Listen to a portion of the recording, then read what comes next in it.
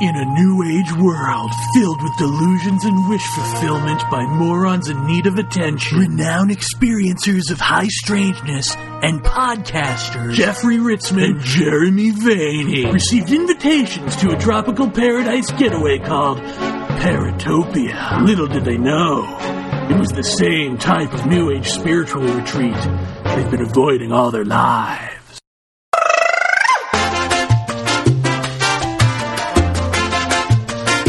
Oh, don't be shy.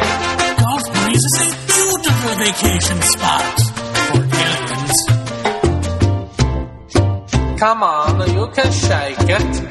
Yeah. If the UFO photo looks too good to be true, it probably is. Anything goes at Paratopia. And welcome.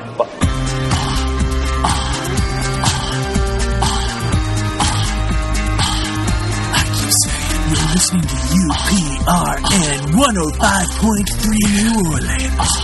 And now, ladies and gentlemen, here's our guest, Dr. Bruce Maccabee. Please welcome to Paratopia, someone we are both very excited about. That would be Dr. Bruce Maccabee. I think the first question I have for you, Bruce, is... I'm pretty sure most of our listeners are pretty familiar with the Ed Walters side of Gulf Breeze, with all of the books that you co-authored with him and ones that he wrote on his own with his wife. But as far as Gulf Breeze, the area goes, how far back do UFO reports actually go in that area? I've got one here that I wrote a paper on a long time ago that... as far back as I went was 1952, and that was with the Warrington Navy man that reported seeing lights around that area. So, is that the earliest? I didn't try to make a search of the earliest. I know that when I compiled a list of sightings in the area, many years ago. It was sort of a typical sighting concentration or lack of concentration before November 11th, 1987. Okay. When all heaven or whatever broke loose. Right. I think there might have been a dozen and a half or 2 dozen sightings before then. Okay. It certainly wasn't nothing to write home or to write to Gulf Breeze about. So nothing more than your average, suburban area type place. I mean, it was fairly routine up to that certain point. Right. Okay. Do you or have you heard anything about a man named Clarence Patterson in 1973? This was the guy who claimed he was picked up in his pickup truck by a UFO while he was returning to Pensacola from Mobile. Does that ring a bell to you? No, it doesn't ring a bell. Sorry about that. No, that's okay. That's okay. I know that... let me see here. A list of sightings that I compiled. Well, it goes only back to 73. Okay. 17 listed between 73 and October 87. Huh. Okay. And on November 11th, 1987, there were like 8 sightings, starting at 2:30 in the morning. Okay. The one you were talking about was when? That was October 19th, 1973. Guy's name was Clarence. October 14 to 17, 73, many sightings of glowing white lights. And I guess the next one up from 73 would be I don't know how you say this, if it's EGLIN, is that Eglin? Eglin Air Force Base? Okay. February 2nd, 1976. I've got one listed for 74. Okay. 2 for 75, and 1 for January of 76 at Eglin Air Force Base. So that must be where we can connect. Yeah, okay. 1/31/76, nighttime Eglin Air Force Base personnel. Movement made, but upon development was found to contain no UFO images. Exactly. And that was the one I think someone had talked to was Lieutenant Steve Phelan, and he was with the Eglin Information Office. It's been so long that I compiled this collection. I don't remember the sightings before November 11th. Right. Well, I mean, suffice it to say, there probably was, some pretty weird activity in that area before Ed Walters, but Ed Walters was really where everything really broke open wide. Well, but here you've got, 17 sightings that I had recorded between 1773 and 87, and then in 1987, starting in November, by the end of the year, there are probably 12.5 sightings. Right. In that short period of a month and a half. So. Right, exactly. So, just to kind of give our listeners kind of a brief overview of what went on with Ed, like his first sighting, for instance. What did he say that actually happened? Well, you should understand that the first sighting on November 11th, the beginning of this flap, occurred at 2:30 in the morning when a lady, Billy Zammit, heard her dog barking. And by the way, I have read a number of sightings since then which start the same way. A person's dog inside the house starts barking, they take the dog outside, and guess what? The outside isn't normal anymore.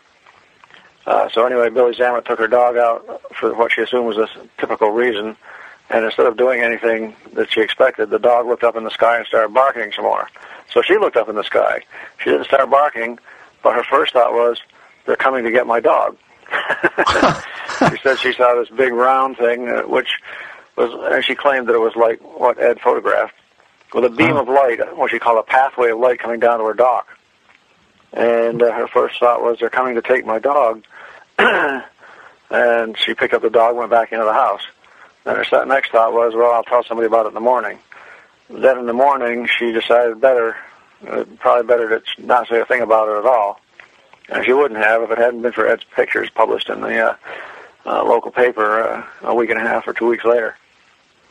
But anyway, that occurred at 2:13 in the morning. Then another guy by the name of Thompson had a sighting that occurred at 8:15 in the morning. At 5 o'clock at night, the former editor of the paper and his wife saw this object traveling in the vicinity of Gulf Breeze at estimated 5 minutes or so after 5.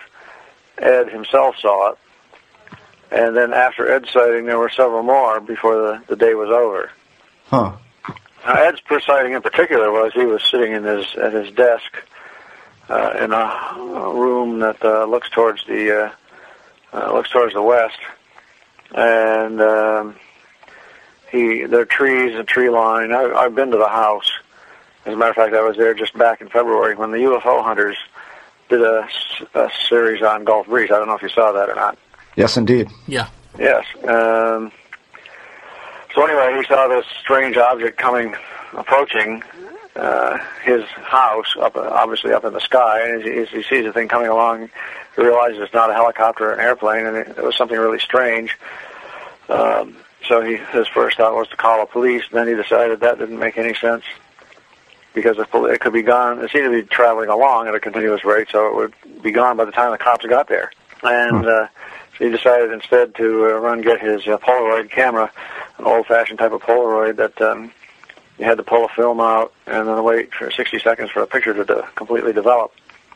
You could take pictures more rapidly than that, but you'd have to keep pulling out these tabs and letting the film. You don't have to totally let the film develop before your next picture, but it takes some time to pull the tabs out. It's not like an automatic camera nowadays. Yeah, this is not the type that you pull out and you lay on the desk, and this is like the peel apart type. Am I right? I think this was a film pack camera, but the film packs had to have this special capability of combining a negative with a developer and print material. That when you pull it out, wait 60 seconds, and then peel the developed print off the roll. Okay, that was the conventional way of doing it. Right. Anyway, he saw this thing. He decided to take a picture of it to prove that it was there, and he took several pictures while standing on the little porch or stoop of his front door. The pictures show a tree on the right-hand side and a power pole at the right, and this object up in the sky. The first picture shows the object with part of the edge obscured by a tree that used to be there. The tree covered up part of the object in the lower left-hand corner of the object. So he took five pictures, and went into the street to take another one, looking up into what he called the power ring, or anyway, a bright ring of light that was on this thing. And he found himself being lifted upwards. He said it was suddenly, felt as if he was encased in concrete. Everything looked blue. And he couldn't, he was afraid he couldn't breathe. He thought he was going to suffocate. And he starts getting voices in his head like, be calm and stuff. And he sees pictures of animals and so on in his brain. And all of a sudden, he's dropped and he lands hard on the road, face down. He had gone out onto the road to take this picture looking up into the object. And he drops down onto the road, rolls over, and looks upwards, and there's nothing there. Huh. Now, Frances had gone shopping about half an hour earlier, and she came back just after this event. Ed, when he picked himself up off the road, started wondering, how am I going to tell anybody about this? Then he remembered he had these pictures, so he started picking up the pictures. He had pulled out the tabs, but without peeling off the picture. He had just pulled off the tabs for each picture as he took them. He didn't have to wait 60 seconds between pictures in order to just pull the tab out and then tear it off, and leaving the picture developing. So he was walking along picking these up when Frances, his wife, came back. She saw him picking it up. She noticed that he had a strange odor about him. And then when he peeled the pictures back, he could see that he actually had an image of the object there, so he told Frances about it. And her advice was to shut up. Don't tell anybody. Right. And Ed decided after several days that, well, he had been picked up by this blue beam. He had actually seen the ground going downwards, so he knew he was being picked up, even though he couldn't move a muscle.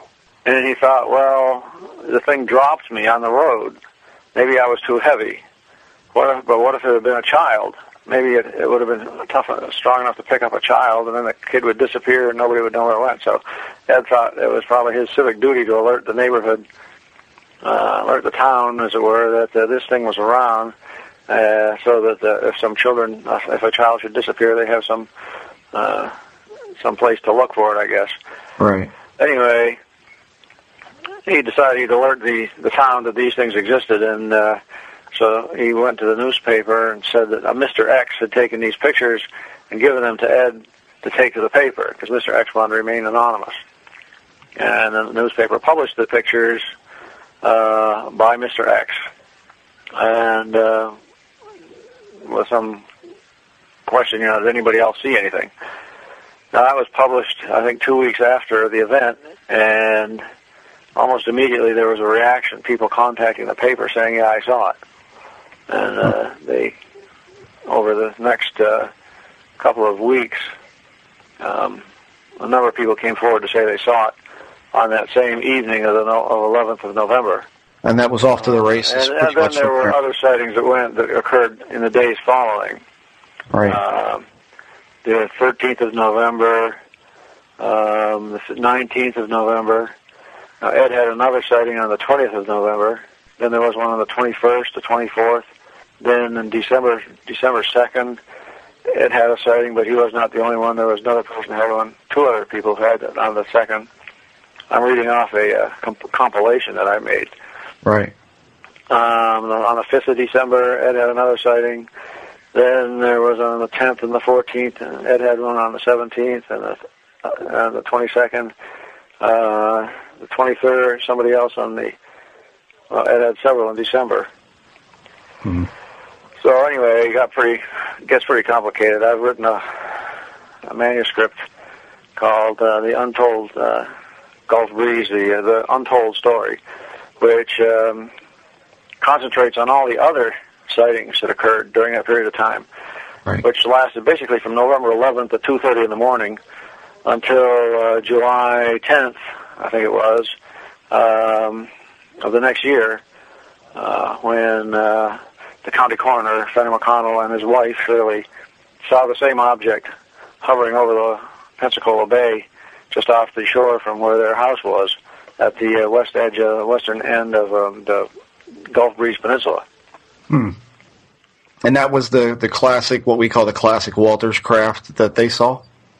Yes, that's what they claimed. Huh. Now, I know that as time went by with Gulf Breeze, that the craft tended to change. I mean, not only did the classic, top-shaped thing with the light on the top and the big power ring on the bottom, he also saw one that had sort of like a veil on the bottom, as he called it. Right. But then much later on, he began to see what I always called like multi-lobed craft. I remember at one point you had shown me I think it was one of the original photographs that he took of the, was it the F-15 and the multi-lobed silver chrome? That was 1994. Yeah, much later. So, this was after the initial flap. The initial flap, what I called Phase 1 of the Gulf Breeze sightings, started on November 11th and lasted through July 10th, roughly, of 1988. And during that time, from November 87 to July 88, the total number of reports was 117, of which Ed reported 24 and other people reported 93. The number of non-Ed witnesses was over 200 because there were many multiple witness sightings. The number of investigated sightings, that is, as opposed to just sightings reported and published in the newspaper, 59. There were 24 Ed investigated and 36 non-Ed investigated sightings. There were days with more than 2 reports. On November 11th, which had 9, February 26th of 88 had 3, March 13th of 88 had 3, March 14th of 88 had 3, March 15th of 88 had 4, March 17th had 4, March 20th had 5, and April 7th had 7. Point is, most of Ed's sightings occurred between November 11th and the beginning of March. Other people had a flap of their own, other witnesses, which was mostly in March and early April. By the middle of April, however, things had just barely died down. And Ed's last sighting was May 1 of 88.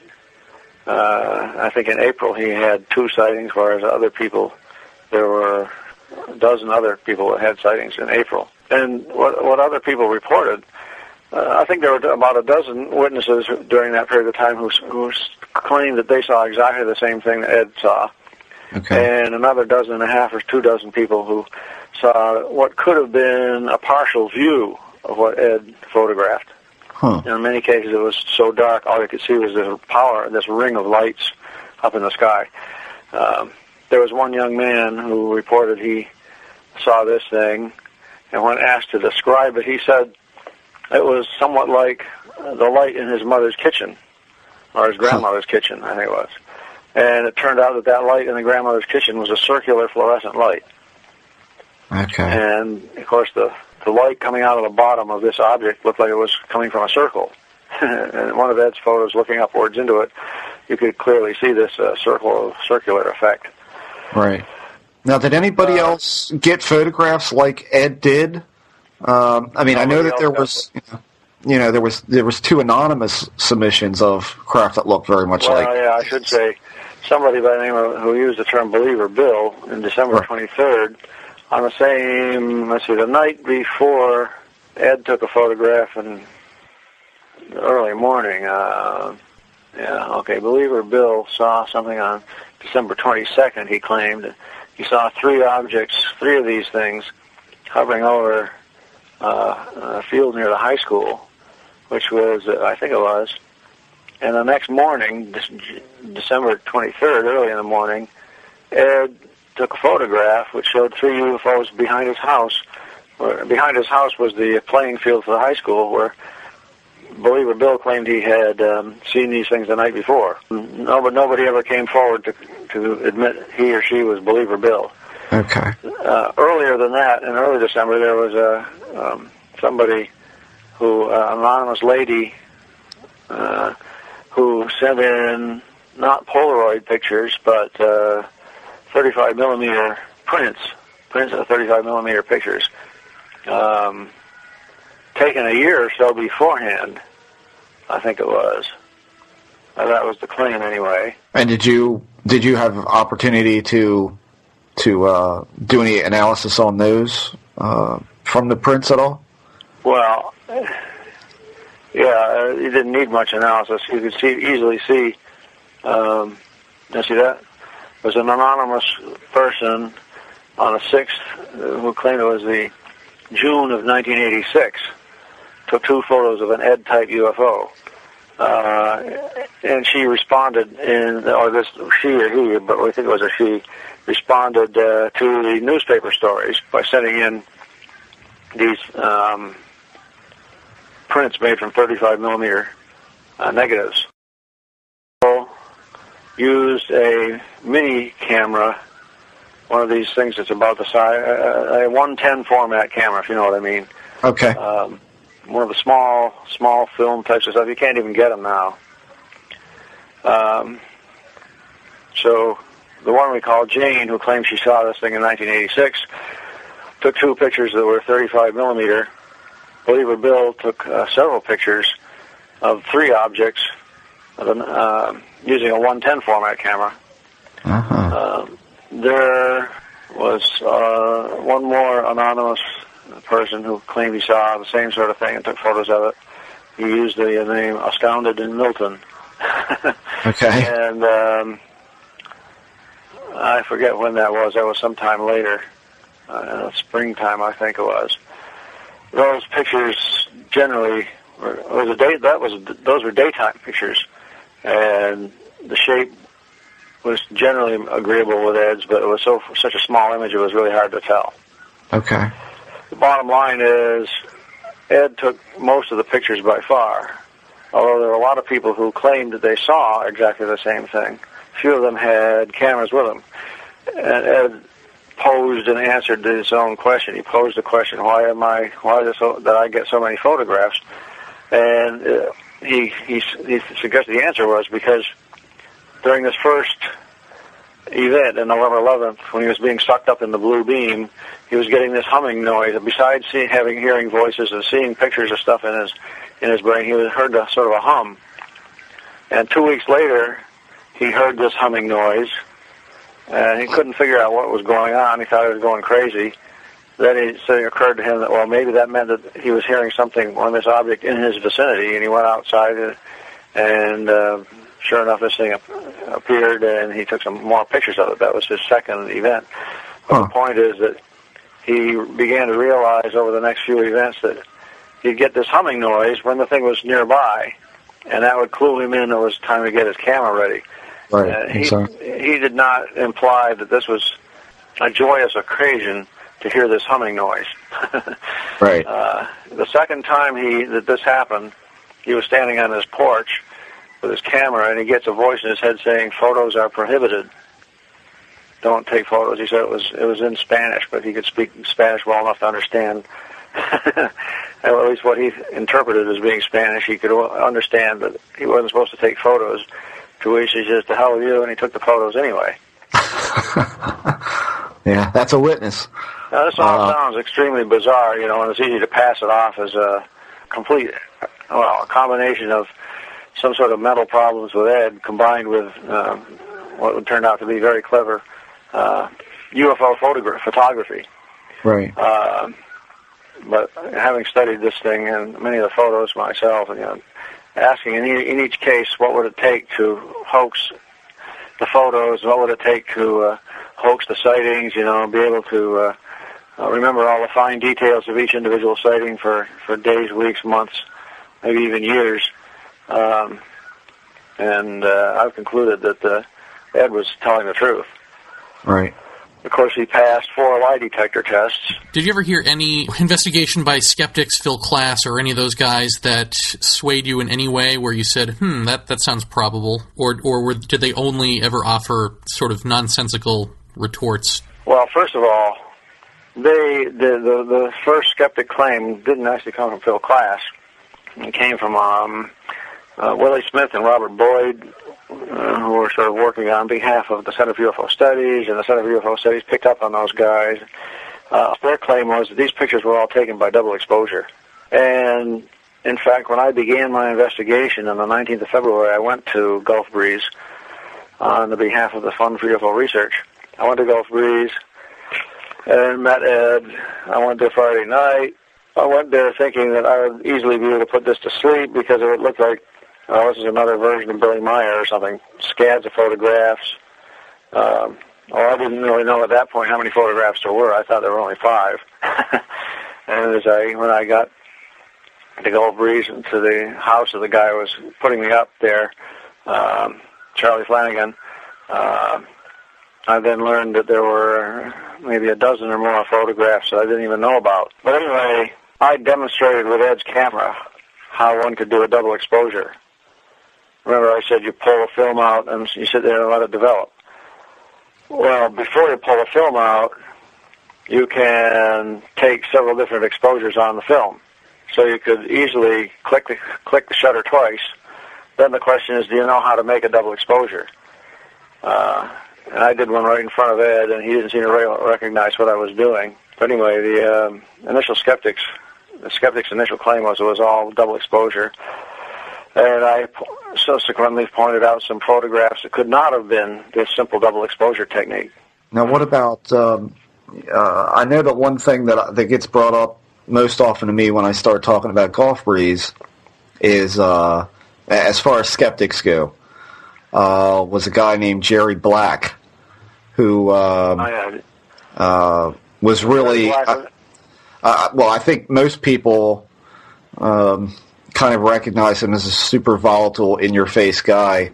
But he made a point to say that a double exposure, if Ed had shot, just say a lighted model craft, and then gone outside and shot the open sky with some trees around, that if he accidentally put the ship on the tree, that the tree would actually, through some sort of weirdness with a Polaroid emulsion, with the darkness of the tree would actually overprint the double exposed UFO. Now, what is your explanation for or retort to that kind of a claim?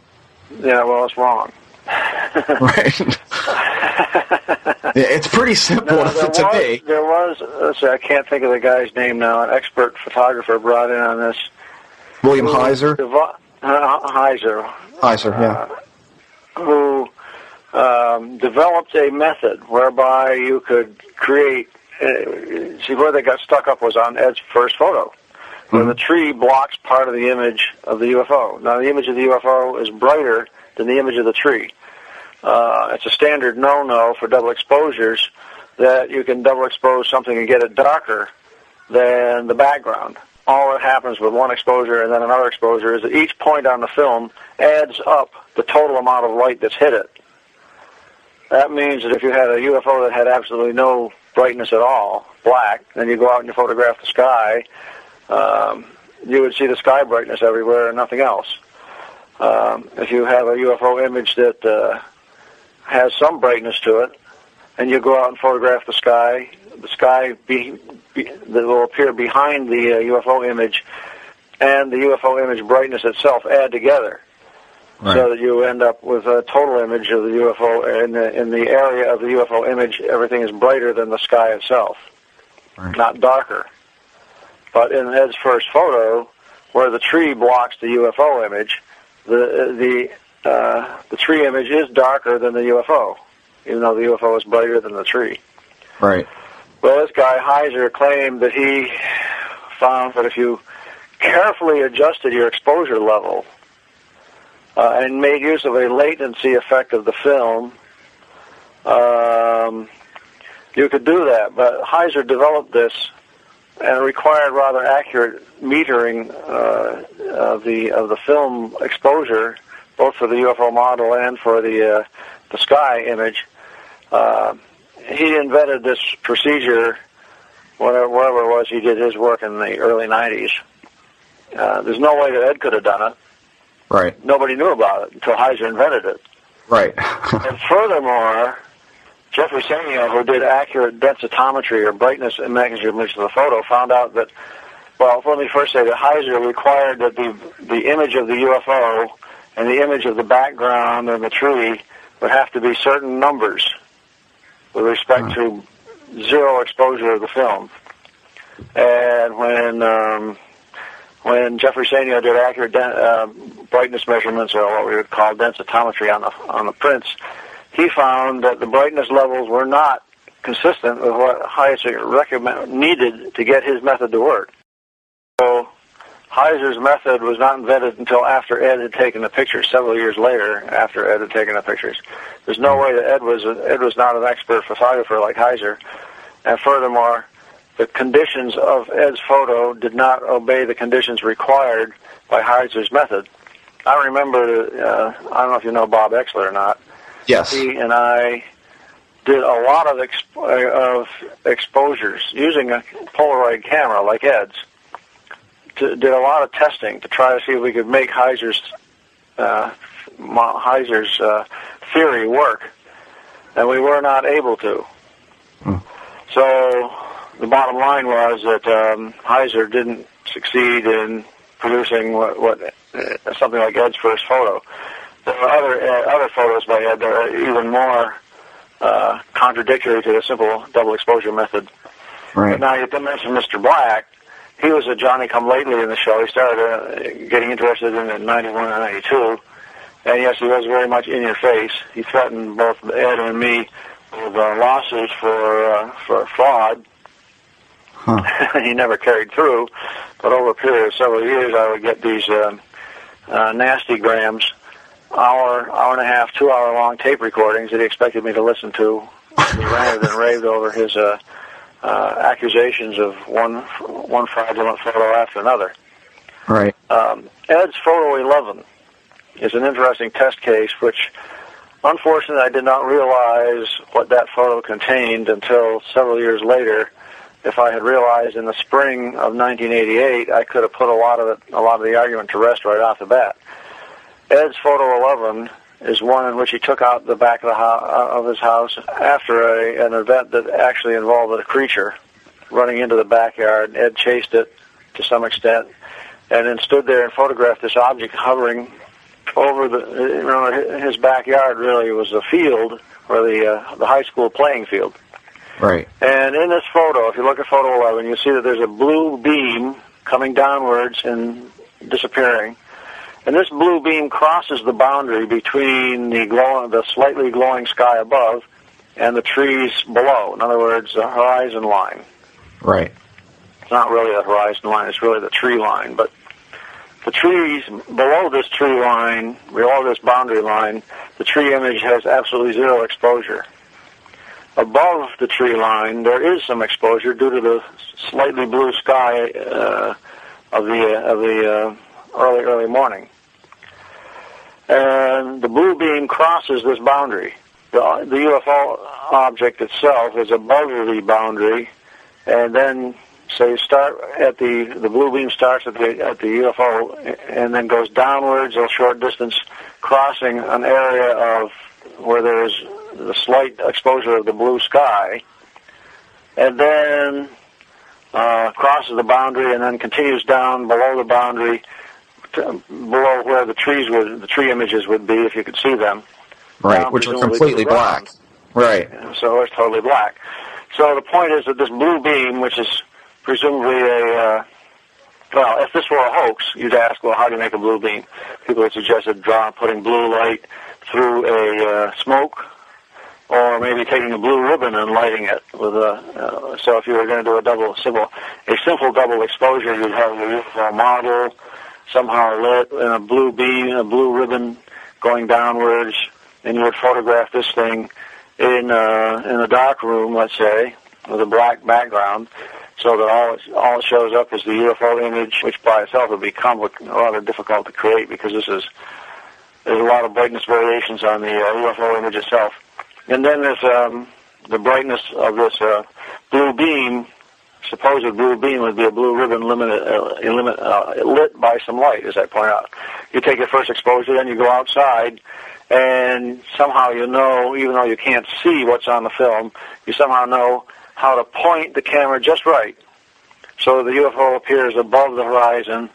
The blue beam goes down, crosses the horizon line or the top of the tree line, and then goes down towards the ground. And essentially stops at the ground as well. I mean, it's not like it... That's the assumption, but you can't see the ground. You just see where the blue beam ends. Right. It ends somewhere. This, I think... well, I don't know if you've got any of the books or anything handy. If anybody has Ed Walter's first book, they can see this. At any rate, the point is that the blue beam, if the blue beam had been created by lighting a blue ribbon and having the image of the blue ribbon cross the boundary. Up above the boundary, you would have, at each point within the image of the blue beam, you would have the brightness of the blue beam plus the brightness of the sky. And down below the boundary, the tree line, you would have the brightness of the blue beam plus 0, because there was no brightness to the images of what was below the tree line.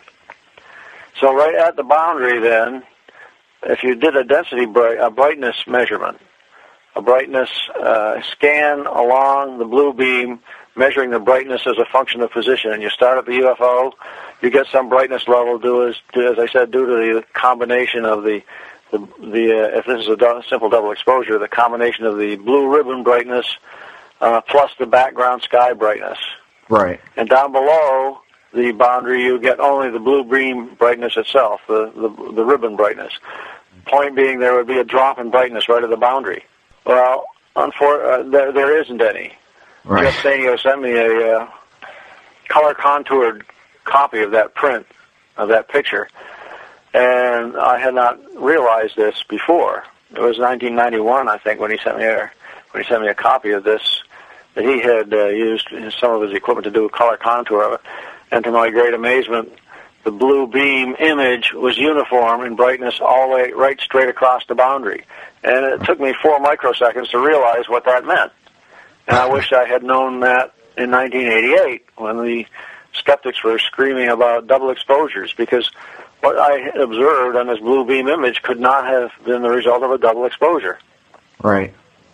You could do it as a double exposure, but it would have to be what's known as a masked double exposure, where you create a mask that blocks out the background light.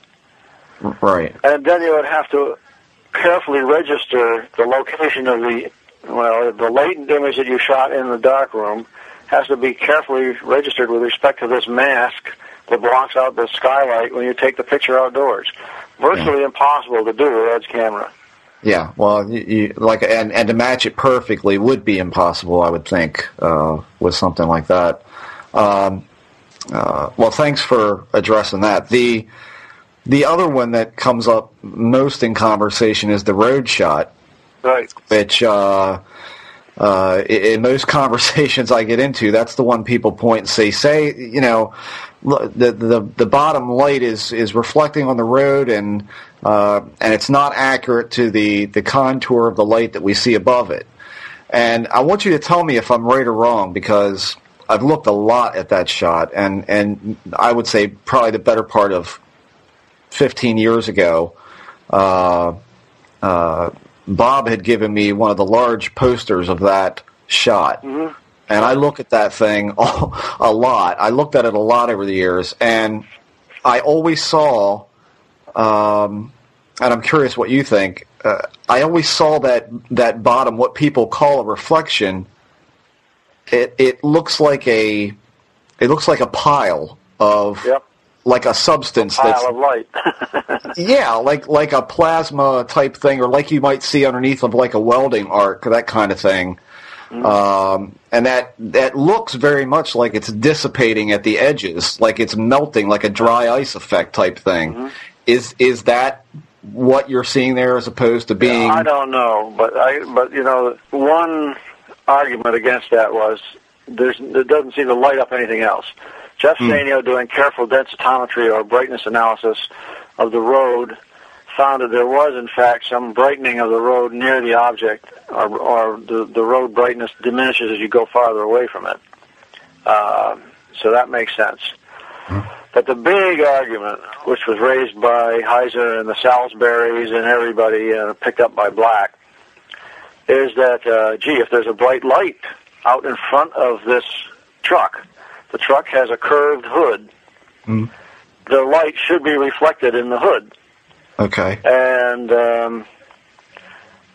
you could see that if you look at the hood of your car when there's oncoming cars at nighttime, their light beams, you can see them reflected in the hood of the car. The hood of the truck slopes gently downwards from where it's just below the windshield towards the front. And when it gets to the very front of the engine, it has a sharp curvature that goes down to make a vertical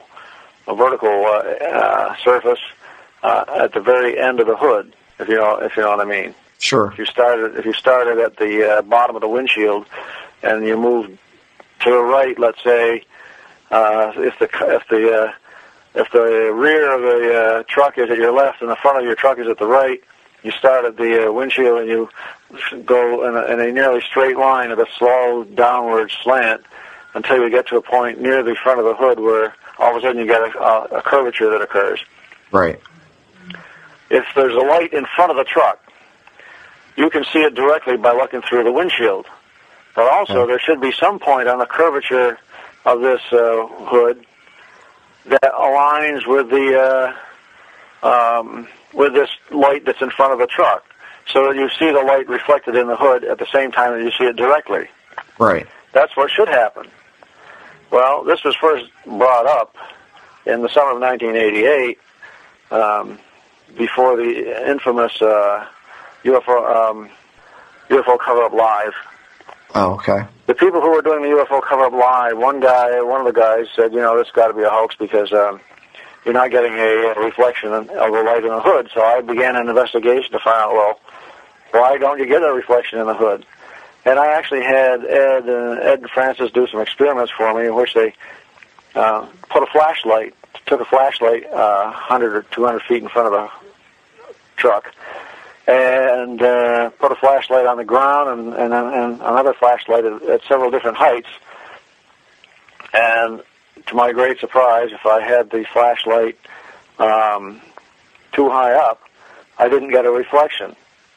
But I did get a reflection when the flashlight was 3 or 4 feet. I forget exactly what it was. And that's caused me to... And there was that. Plus, I noticed something strange about the brightness of the hood in the photo itself.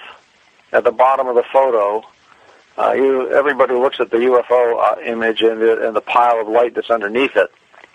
But if you look downwards from that, you find a pale blue line that sort of slants going from left to right. And then you find another pale blue line that's even farther down. Huh. You should only have one pale blue line. The pale blue line is the reflection of the sky in the hood, and that should occur in the flat section of the hood somewhere. Below that reflection of the sky should be the reflection of the trees, and below the reflection of the tree line, for example, should be the reflection of the bright light, the top light of the UFO, and then even the reflection of the brighter bottom light. Right. Well, you shouldn't get two pale blue lines, but you do.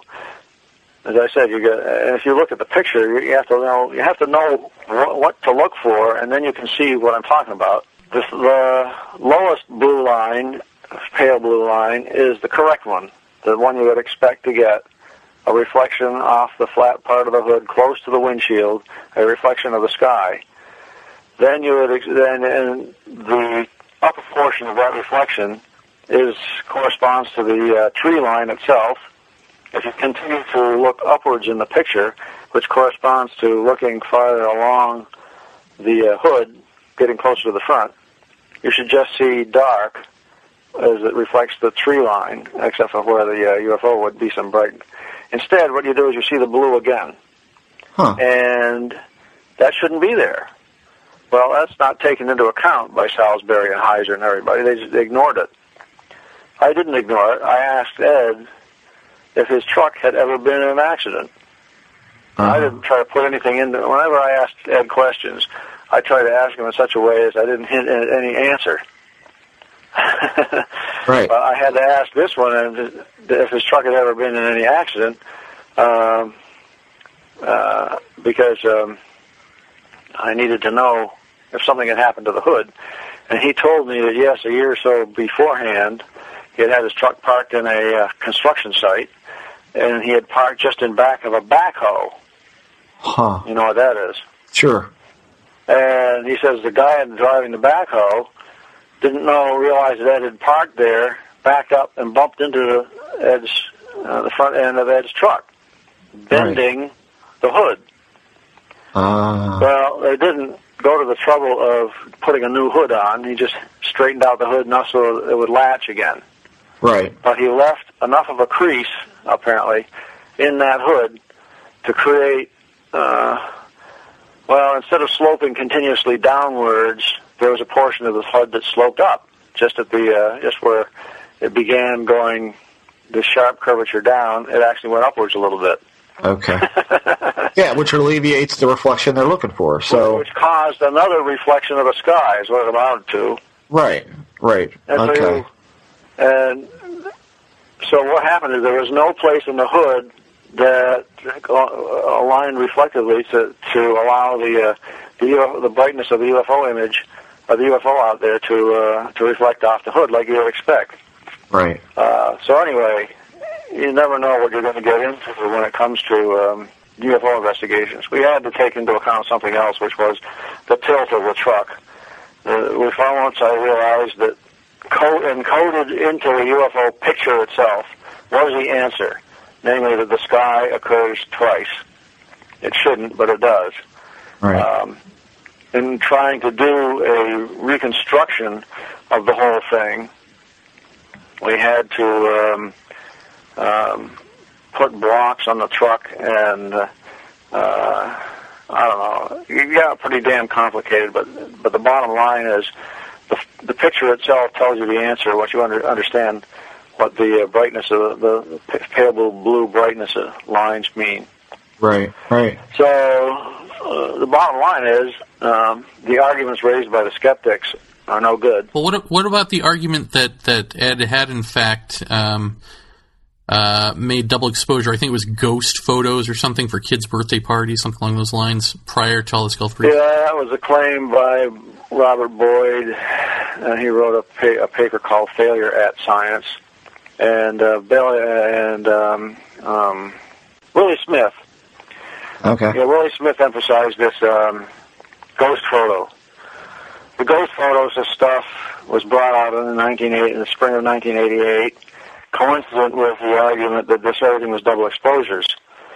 The ghost photos supposedly showed a girl with a ghost image at her right side, and I've seen the ghost. It took quite a while before we got to actually see the ghost photo.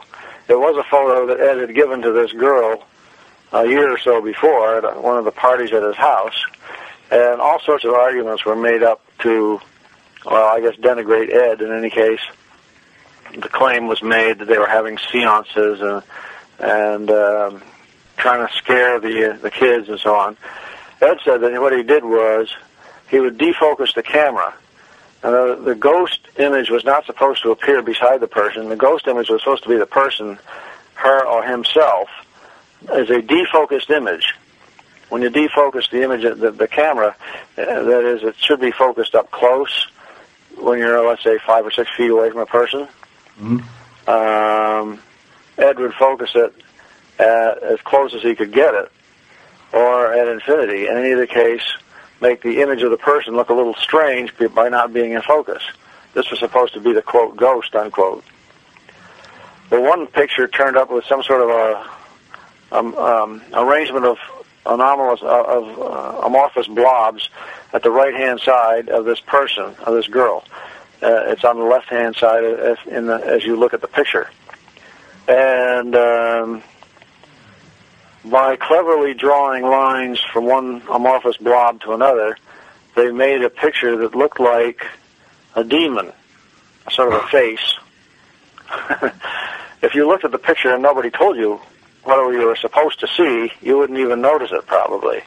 Right. It's like a Rorschach test for the observer. Like Richard Hoagland's Mars. At any rate, it was claimed that this ghost image was made by double exposure. The following claim was made. But Ed had a person in a dark room, and he took a picture of the person's face wearing a mask, a devil mask, and he clicked the shutter, but he didn't pull out the film. Then he goes out into another room where there's a girl who's going to have this ghost appear, and he takes a photograph of her in such a way that she doesn't cover up the ghost image. He takes a picture of her, then he pulls out the tab and lets the film develop, and you get the standard double exposure photograph of the girl with this image of a ghost beside her.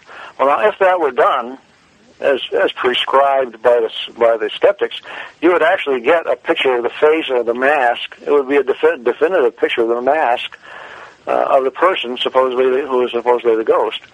You would not get just a series of amorphous blobs that you then have to draw lines around to be able to show what should be the eyes and the nose and the mouth and so on. Huh. And this can be proven, which I did, that if you do this double exposure, with a mask in a room, you get a definitive image on the camera, not just a bunch of blobby images. Well, this thing was blown hugely out of proportion. As I said, it was blown hugely out of proportion in order to claim that Ed knew how to do double exposures, and therefore all his UFO photos were double exposures. Remember, I said I wish I had known about photo 11 with the blue beam and what that implied in the spring of 1988 when this big explosion of double exposure claims took place, because the blue beam photo itself proved it was not a double exposure. Mm-hmm. There were other photos that we found out later on that Ed took, which also contradicted the double exposure. But I never thought that Ed knew anything about double exposure, because I did a double exposure right in front of his eyes, and he gave no hint at all of recognizing what had happened. Mm-hmm. What convinced me about the reality of Ed's stuff was not this argument about double exposure or whatever. It was the 3D, the stereo photos. Ed's still the only person, so far as I know, the only person ever to take stereo photographs of a UFO. And his first stereo pictures were with a so-called Nimslo camera, which had 4 lenses on it. We did not tell Ed that the 4-lens camera would provide a stereo picture. He was told that it would provide 4 different photos that could be sent to different photo analysts, so you could get 4 times the analysis that you would get compared to just a single photograph. Mm-hmm. Well, he did not tell him that the fact that there was 2.5 inches between the outer photos meant that you could resolve the distance like 10 or 15 or 20 feet. Right. In other words, if he had been using a small model of 10 feet, which was the standard canonical distance proposed by the skeptics, because that's the distance that typically fits inside a room, go into the bathroom, take your your first exposure, then go outside and take another exposure, whatever. So this Nimslo camera, by having 2.5-inch spacing between the outer lens, could distinguish between something that was, let's say, 10 feet away and something that was a lot farther. Right. Well, he was given the Nimslo camera in early February, and he stopped, and he didn't have any sightings. It wasn't until the latter part of February that he actually got a Nimslo camera picture, I think the 28th of February. In the meantime, he made a joke. He said at first, because of all the pictures he was taking, he was considered to be guilty by photography. Then, after they gave him the Nimslo camera and he seemed to have a dry spell, he said, well, now I'm guilty by non-photography. Right. All too typical anyway, for stuff. Yeah. Yeah, anyway, he took the pictures with this Nimslo camera, 10 photographs. He and Francis went to a place called Shoreline Park, and they were actually looking for an object to show up. And he saw this strange arrangement of lights appear and travel at a considerable speed past the park, passing behind a tree, and he took 10 photos of it, including pictures while it was behind the tree.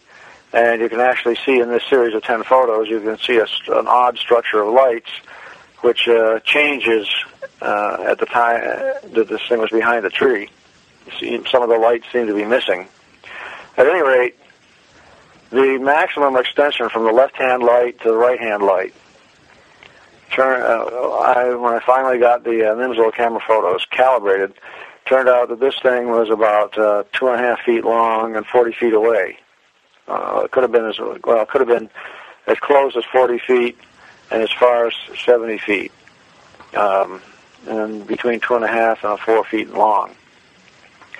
Ed said it went beyond on the far side of some pine trees, and we asked him where he was standing and measured the distance of the pine trees and calculated that, in fact, from where his camera was to the other side of the pine trees was about 40 feet. Huh. Well, of course, because it was a small object, it could have been that Ed didn't have to do a double exposure now. He could have made a full-size model at 2.5 feet, set it 40 feet away, and photographed it. Right. This would have been a model that does not look at all like the circular Type 1 Ed craft. This is that's really hard to describe. Is this the rectangular sequence of lights? Is that sort of what it is? Well, it's at the back end of it. There's a vertical light, and then there's some horizontal like lights leading towards the front end. Okay. It was a unique structure of lights. Was it? That happened in late February of 1988. He got that picture. Up to that point, he had a number of photographs of this circular type with what he called a power ring at the bottom. Right. So this Nimslo type was different from the previous types. And then on May 1 of 1988 was Ed's last UFO event for over a year, I guess. Okay.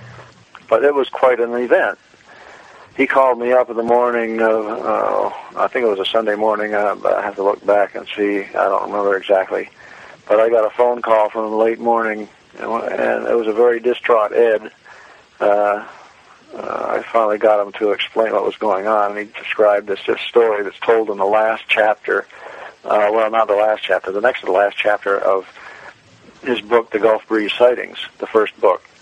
He had been on this beach at the Shoreline Park. He had been out actually trying to take a picture with this big stereo camera I forgot to mention. Because he had been successful taking pictures with this Nimslo camera, I suggested, maybe you could do better. I did tell him then about the stereo effect and how it would allow us to measure the distance to the object. Now, if this guy were a hoaxer, and I told him that using a stereo camera could essentially reveal his hoax by showing he was taking a nearby model photograph, you would think he would be reluctant to take any more stereo photos. Right. Sure. Well, so I explained this to him, and I said, Ed, if you're really interested in getting the distance, you could do better by making a stereo camera yourself out of two cameras that are a foot apart. And by this time, he had changed cameras. He was no longer using his old Polaroid that you pull the paper out. Okay. Now he was using a Model 600, which then was a modern Polaroid camera. With a Model 600, you put a film pack in. Each film pack has a battery built into it. And there's a motor in the camera. When you press the button, the shutter takes the picture, and immediately the film is ejected. You don't have time for a double exposure. Right. Now, actually, by calling the Polaroid company, we found that it is possible to do a double exposure with this type of camera, but you have to know how to stop the film ejection.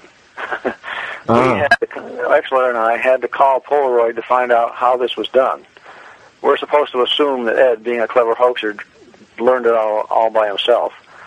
At any rate, he got a Model 600 camera in early, sometime in February, I think it was, and the very next day took a photograph with the camera, which shows this UFO moving upwards between a couple of trees.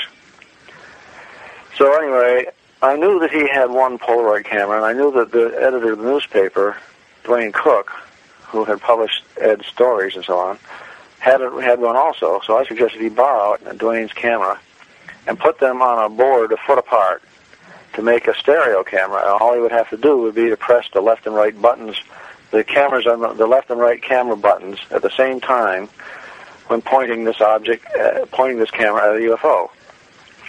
The 1 foot baseline would allow us to do a triangulation or really a stereo calculation out to maybe 100 feet.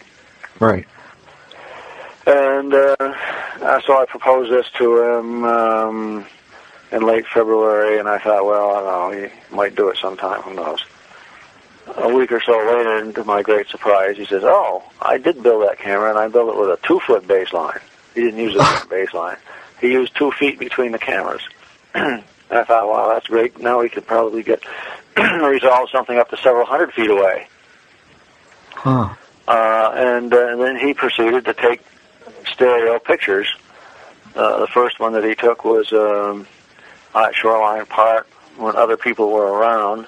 That's a complicated story, but it's told in the UFO in the Gulf Breeze sightings.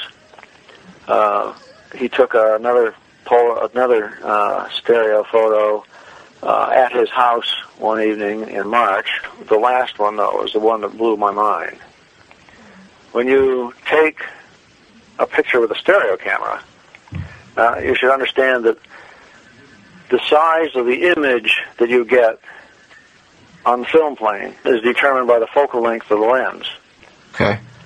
If you know the distance out to the object and the size of the object, the lateral size, the size measured perpendicular to the line of sight, if you know that size and you divide by the distance, you come up with a ratio number. That same ratio, size over distance, applies inside the camera where the distance is replaced by the focal length f. Oh. So if you have size divided by distance and multiplied by the focal length, that gives you the size of the image inside the camera. This is what appears on the film. The Polaroid camera had about a 100 millimeter focal length. The Nimslo camera had about a 30 millimeter focal length. He had already gotten a UFO image size of about 2.5 feet using the Nimslo camera on his, when he used the Nimslo camera, he got this UFO image size that indicated when you take the 30 millimeter focal length, and essentially we're using that relation backwards. Take the image size, divide by the focal length, multiply by the distance, and you get the size of the object. Okay. How do you know the distance? If you have a stereo camera, you can find the distance. So on May 1, a very bizarre event happened, but from the photographic point of view, which is what impressed me, more, his story impressed me, but more than that was a photographic thing. He took a stereo pair of photos. That is, you get, with this two-camera system, you got two pictures. Okay. And one was from the left-hand side, one was from the right-hand side. These pictures were taken looking out over the Santa Rosa Sound, which is the body of water south of Gulf Breeze, between Gulf Breeze Peninsula and the Pensacola Beach Peninsula. As fate would have it, he had been on the beach hoping, thinking this thing would show up. He suddenly saw it out over the water. And he pointed this double camera, if you want to call it that, or what I call the SRS, the self-referencing stereo camera. He pointed his stereo camera towards this object out over the water and pushed he had gotten so he could train himself so he could push the buttons on these two cameras at the same time. As fate would have it, unfortunately, he also got in the picture the lights on the so-called Bob Sykes Bridge. They're street lights. And those are about 7,000 feet away. They provide a calibration for this stereo effect. He got two UFO images. One was the standard Ed Type 1 with a power ring at the bottom and a little top light. Uh-huh. And he got another one, which was clearly the Nimslo type. In each case, you had the image size, and you had the focal length of the camera. And because of the stereo effect, you had the distance. So when you calculated the size, let's say the vertical dimension of the Type 1 ED camera came out, I don't know, 15 feet or something. I forget the exact numbers now. It's been a long time. But what blew my mind was, here is the image of the Nimslo type, and it calculates to be 2.5 feet. The ED Type 1 was 400, and the parallax showed it was 450 feet away, I think, 470 feet away, and gave a size. And this image gave the image size corresponded to an actual physical size comparable to what we had estimated before. And with the Nimslo type of object, it was 135 feet away. Now, mind you, this is looking out over a body of water.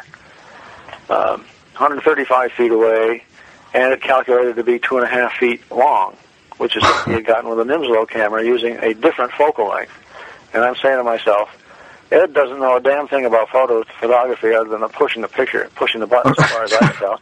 Right. I have to sit here and spend hours to figure out how to fake stereo photographs. I figured out how to do it with his camera, but it was after a lot of thinking.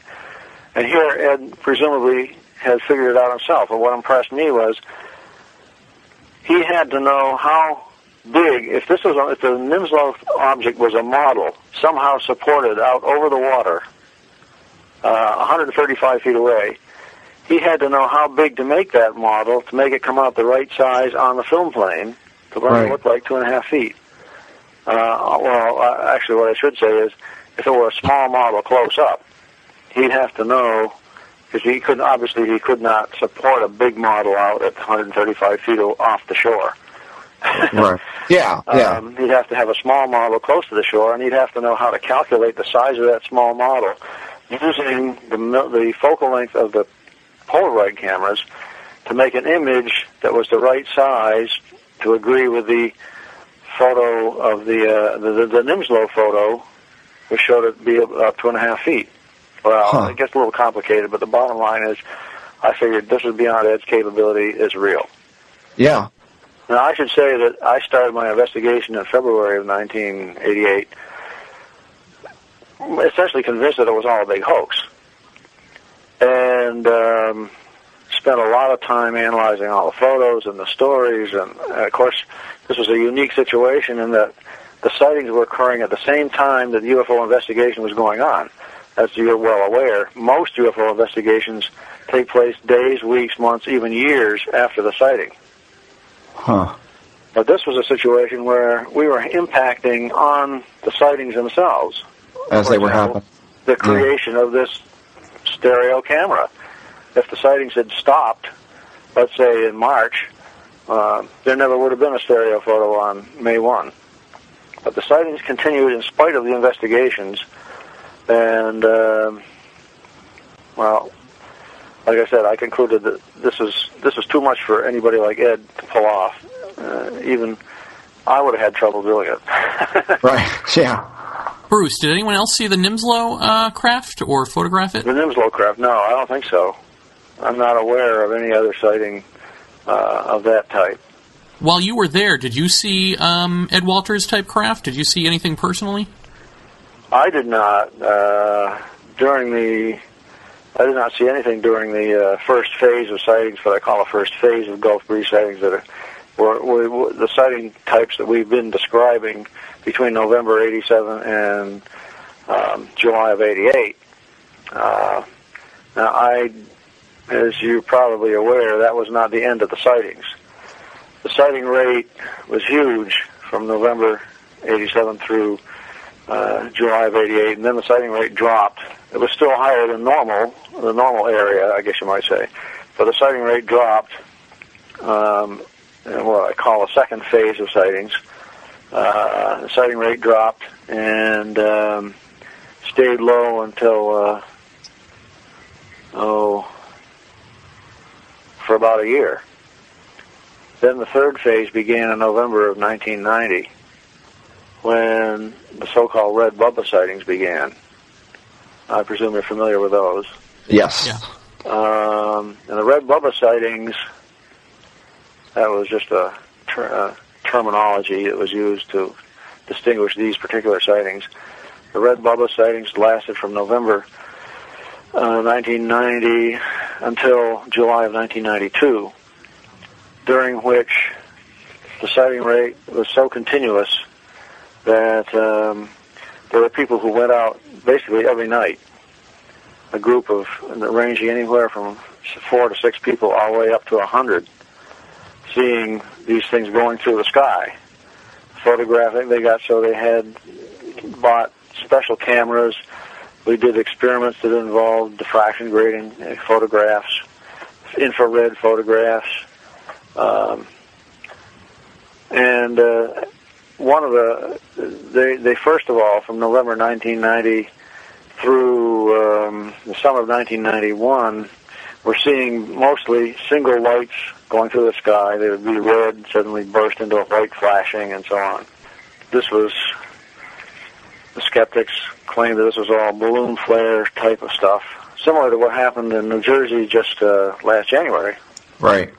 Yeah, where they confessed on April 1st, and we wondered who was the April Fool. Was it the guys who confessed and got almost ended up in the slammer? Right. Because launching flares on balloons is not a clever thing to do. We were supposed to believe that in Gulf Breeze that happened 174 times between November 1990 to July 1992. 170-some events, most of which were this red light thing moving through the sky. Some of these sightings, a few of them, may well have been some sort of a balloon flare thing. But in other cases, we got triangulations showing that the object was moving 10, 15, 20, 30, up to 50 miles an hour. So often a crosswind or a counter to the wind direction. Huh. So anyway, in September of 1991, instead of single lights, they began seeing rings of light. A ring of some number of lights forming a ring. And so I thought, I definitely got to go there and see what the hell's going on. And I went there, arrived on September 15th, 1991. Was told that I was one night too late. The previous night they had seen something. I went there on the 16th of September, and sure enough, while I was there, a ring of lights appeared in the sky. I had binoculars hanging around my neck, so I picked up the binoculars, and somebody yelled, "There it is," without saying where, in the sky somewhere. That's nice. I had been looking in a direction. We were in a parking lot at the south end of the Pensacola Bay Bridge, looking eastward over Gulf Breeze. And I just looked up, and sure enough, here was this dot of light that was up in the sky. So I whip up the binoculars, and this dot resolved itself into 8 tiny lights, like a chandelier turning on up in the sky. Hmm. And then it started to move. Either it was coming overhead or going upwards. It was hard to say. And I didn't, after it was all over, I didn't immediately call the guys in white coats to come with butterfly nets and take me away, ho-ho, because there were 30 other people there. It was filmed, it was photographed, videotaped, and even crudely triangulated. So we had quite a sighting, and I had a big ear microphone. That is a parabolic dish microphone that I pointed towards this object to see if I could hear any noise. I did that because I had concluded that from previous sightings that if these things were moving through the air, perhaps there was some sound associated. If it was a hoax, it was on some sort of thing like an airplane or a motorized blimp carrying a flare. Carrying 8 lights is a little bit more different than carrying a flare. You got to have some sort of a structure to hold these lights. But in any case, I didn't hear anything. I didn't hear any engine noise. I didn't hear any noise at all coming from the direction of the object. As I said, it was photographed and videotaped. In retrospect, I concluded that it could be 10, 15, 20 feet in diameter. Wow. Was it an extraterrestrial craft? I don't know, but I don't know what the hell it was. If it was a hoax, it was pretty damn expensive, sophisticated hoax, and this was just one of a number of times when they saw rings of light. And a week or 2 weeks before I got there, when they first saw a ring of light, a couple of the people who were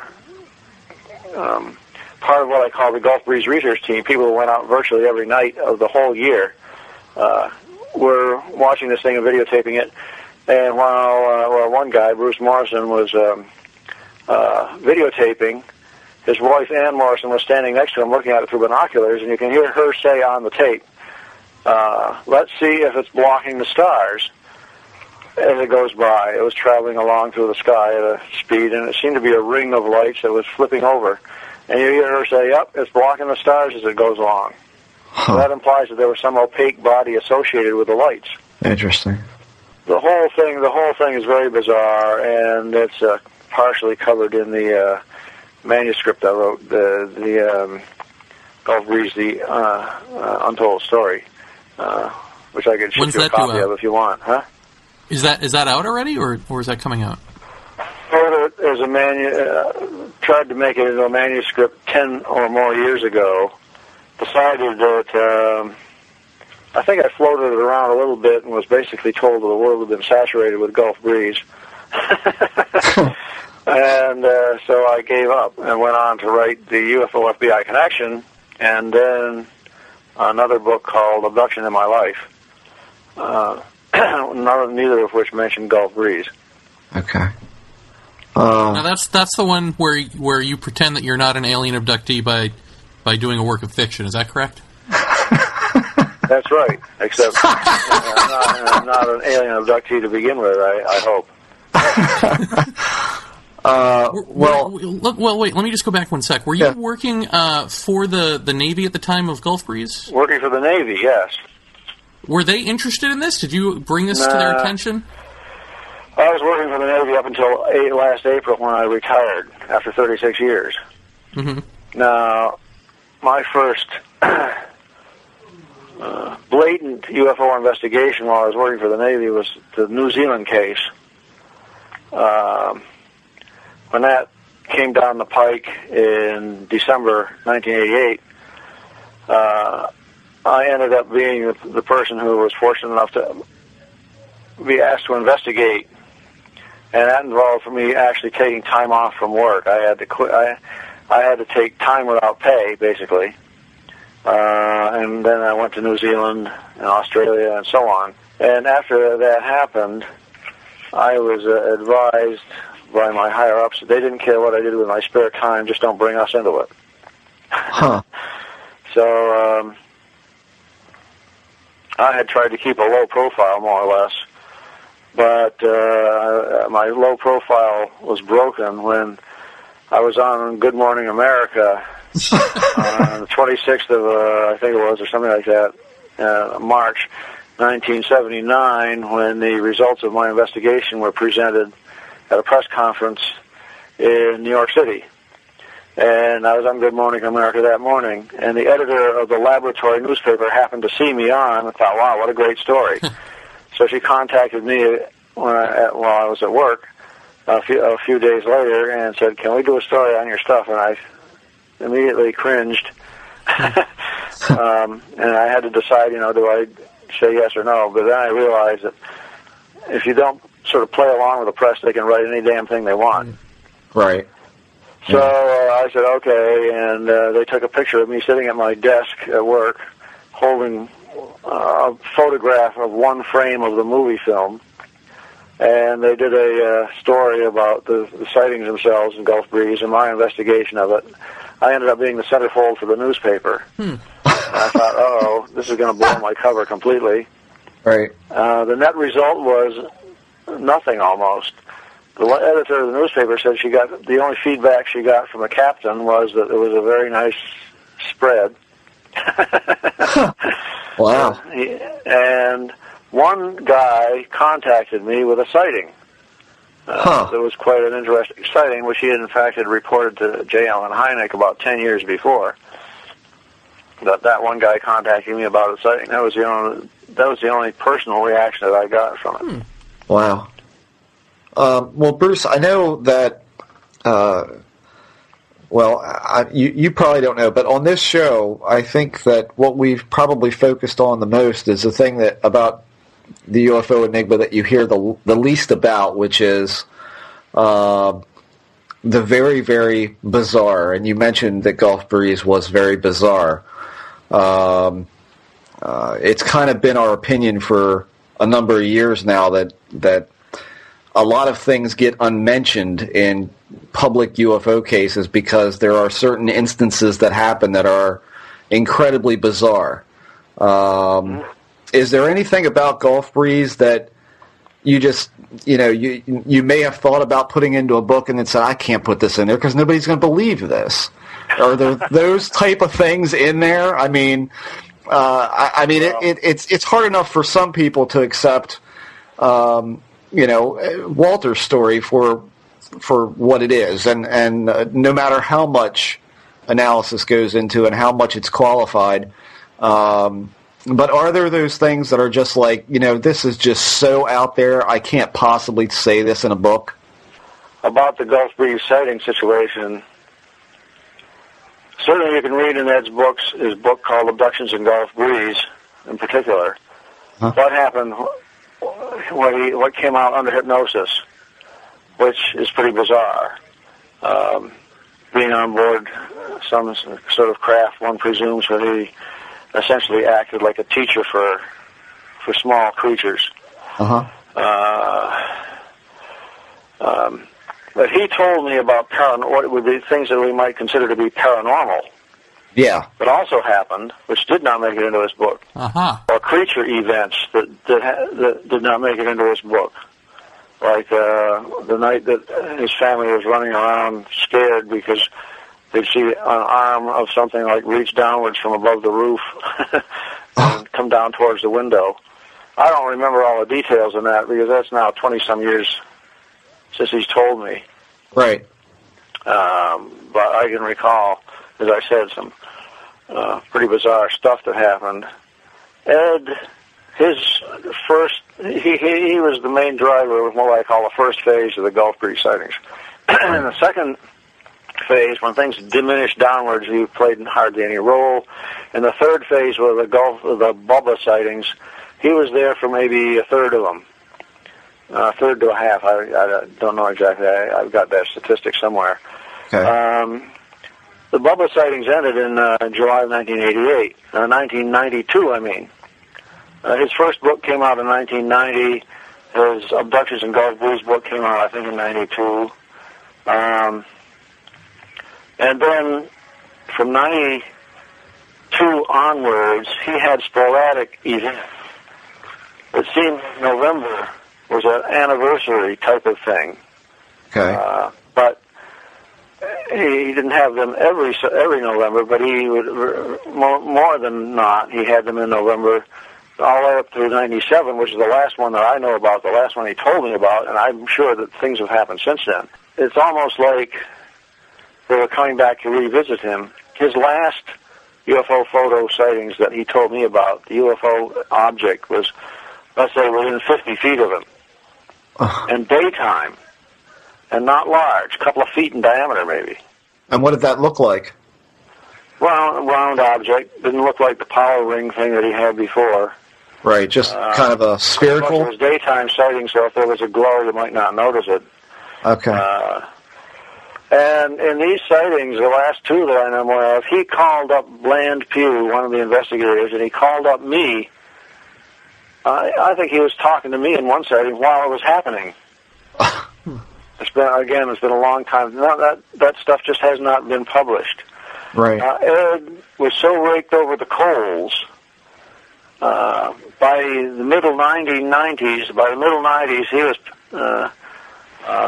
fed up with the whole thing. Right. He was very reluctant to tell me about the last sightings. In the book, UFOs Are Real, Here's the Proof, which was published, I guess, in 96 or 7. The last sighting that he wanted to be put in the book would have ended up on the back cover, and they didn't do it. It was one of these very close things that happened. The last sighting that he told me about, he said he didn't want me to tell anybody. After that, which I think was a November 1997 sighting. After that, he never told me anything about it again. Well, he sort of lost contact, more or less, because all the big hullabaloo about the original Gulf Breeze sighting was long over by that time. Right. I hadn't actually seen him for a number of years until back last February when they took me down to film the Gulf Breeze section of the UFO Hunter show. And I told Ed that I was coming, and we had dinner. And I met him and his wife, Marcia. His wife during the 1987-88 sightings was Francis. He and Francis got a divorce in 92 or 93, I think. Okay. And this is interesting, by the way. One of the things you would expect was that if Francis was PO'd at Ed, she would have, and knew that Ed's sightings were all hoaxes, she would have blown the lid off. Yeah, exactly. But in fact, she has backed him up continuously in terms of the UFO stuff. Huh.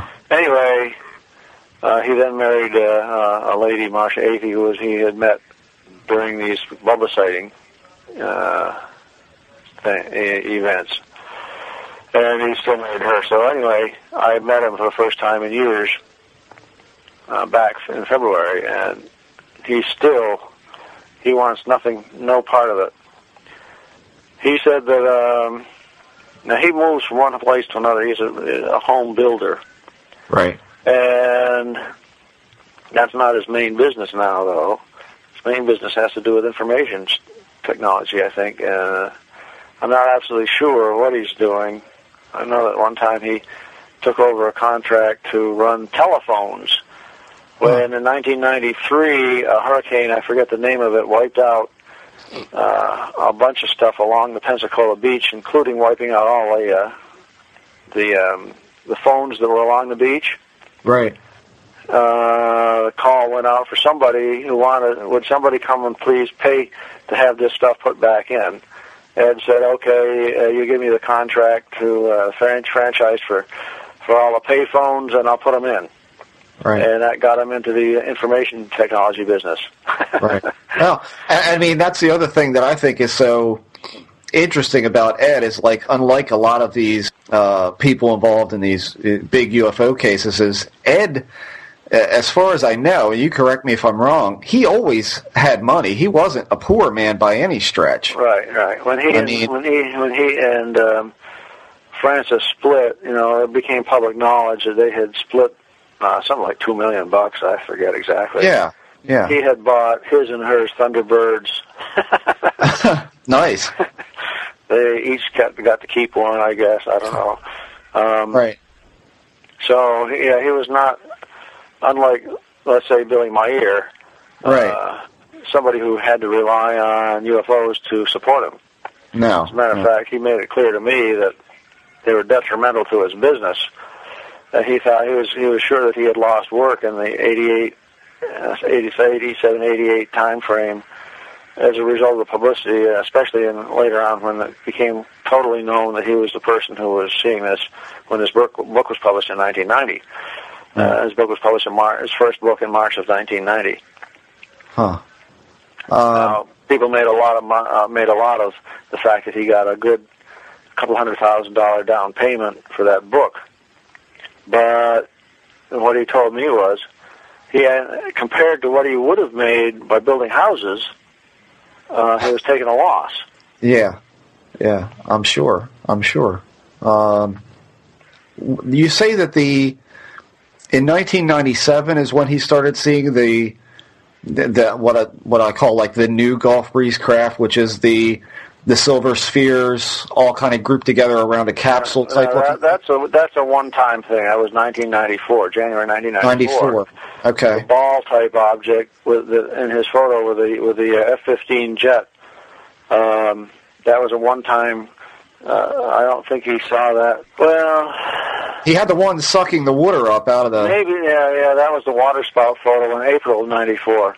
Right. The F-15 UFO photo was January 12th of 1994, I believe, and then April something or other of '94 may have also been another spherical type, but I think those are the only ones where you got enough image size resolution to say that it was a spherical type of thing.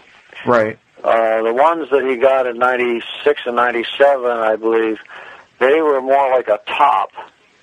You might imagine a top to look like, sort of like a dome top and a cylinder section and a domed bottom. Okay. I've seen you present this when I've seen you in past years to give a presentation about some Gulf breeze stuff. You showed a piece of footage that I think, to me, is the UFO footage of all time, which is the... Where the object reverses direction? Well, no, the one that, and I'm probably remembering this wrong, but it was something about a guy had seen some weird things flitting around outside of his home, and he put the camera down and left for work or something like that. I remember Exler showing me this at his house, and you had like what looked like a silver ball object that comes into frame. It's one side. Yeah. I mean, the instant acceleration of this thing is ridiculous. I've never been told who did that. Really? Apparently, it wasn't Ed. Right. The pseudonym used was Martin Allen. Huh. Land Pugh knows who it is, but he wouldn't tell me. Whoever it was wanted to be absolutely anonymous. Okay. But the way that story goes is, and this was on 1993 or 4, I believe. It's been a long time since I thought about it. It was written up in the MUFON Journal. Uh-huh. Martin Allen, pseudonym, was outside in his garden one day doing something or other outside, and he sees this thing fly overhead, which it looks to him like a cruise missile. And it came back again in the opposite direction or something, I forget exactly. So... he started keeping his camera ready, I guess it was. Right. There was I seem to recall a sighting of an object, circular object seen from below, looking up, like from a stairway, looking at from the bottom of the stairs, looking up along the side of the wall to a still photo of a circular object with a red dot and a red light in the middle of it. Yeah, like part of this, huh? Right, I remember that. Yeah, absolutely. I can picture that. Then he, one day or whatever, I don't know, sees this object hovering out over the ocean. His house is not far from the ocean itself. It's on Pensacola Beach, apparently. Somewhere on Pensacola Beach, the south edge of the south boundary of Pensacola Beach is the Gulf of Mexico. Okay. He sees this object out over the Gulf, runs and gets his camera, a video camera, and runs up onto the deck of his house, sets the camera on the railing, and starts videotaping this object. After a minute or something like that, suddenly his battery dies. So he somehow manages to quickly change the battery and get it back in. Maybe he had a spare charged battery inside his camera case or whatever. He changes the battery, starts videotaping again, and what you're basically seeing is not a totally uniform background. You can see variations in it as the clouds. What you're looking at are a mist or cloudy air moving from right to left, I think it is, anyway, across the field of view, as if you were looking into a foggy area above the water. Clouds or fog, whatever you want to call it. That's moving. In the center of the field of view, you see this shiny, like a circular dot, fat dot. Not really big enough to get any good image details, but it certainly looks like it was a round something or other that was shiny in the sunlight. Right. And it's sitting there jiggling and jiggling a little bit, as you expect, and you can hear the guy breathing like that, because he had run up to he had done some running to get his camera to get up onto the deck. You hear him breathing, and this thing is jiggling, and all of a sudden, well, if you're not paying attention, you think it disappears. Right. And if you slow it down, you look frame by frame, you see the object jiggling around about an average position, and all of a sudden it starts to move to the right. It moves to the right a little bit, and then in the next frame it moves more. In the next frame it moves more. Each time it moves, it stretches out the image. Right. And by the fifth frame, the image is stretched right off the edge of the screen. You can say, well, if it was like 1,000 feet away, nobody knows how far away it was. But if it were 1,000 feet away, it was like 10 feet in diameter. And by the time it exited the right-hand side of the picture, it was going at Mach 2 or something. I forget the calculations. It's ridiculous, yeah. But I've played this a number of times to people, and I say, look, if you blink, you're going to miss it. You miss it, yeah. Yeah. Well, is that not... That was the core of the paper that I wrote called Acceleration. I presented at the MUFON Symposium in, I don't know, late 90s or something. It used to be on the NIDS website, Bob Bigelow. Okay. Bob Bigelow liked the paper. It was one of the first things that he put on a NIDS site like 10 years ago. I think you can get to it on my site now. The paper called Acceleration points out that what's really important here is not the speed you get to, but how fast you do it. Yeah. And I argue that extreme acceleration could explain what appears to be a disappearance of something. Sure. If you can accelerate fast enough, you can literally be out of the field of view of a person's central vision in a, quote, blink of an eye. Right. If you can go far enough in a 25th of a second to get out of the center of the field of view, the person has little chance of following it. Yeah. Yeah. Well, I'll tell you, in watching that, and I've watched that hundreds of times, and I don't have a real great copy of it, but it is some of the most surreal-looking shit that I've ever seen, on video. I mean, for this to be captured, it's just, I mean, it's absolutely absurd looking. That's the Martin Allen video. Ed has a video, which we call the beach video. That was the Thanksgiving Day or something like that? I don't remember what date it was, 1994 or something. I think it came after the Martin Allen one, but the point is that Ed went out to Pensacola Beach to see if he could see anything. And he had seen this thing, I think he had seen it earlier. He goes to Pensacola Beach, he stands there, all of a sudden it appears, and he's standing there videotaping this object. There's a guy walking along the beach. At the same time, this thing is a shiny thing up in the sky. He's looking eastward along the coast of Pensacola Beach, and off in the distance you can see some of the high-rise apartment houses that are there.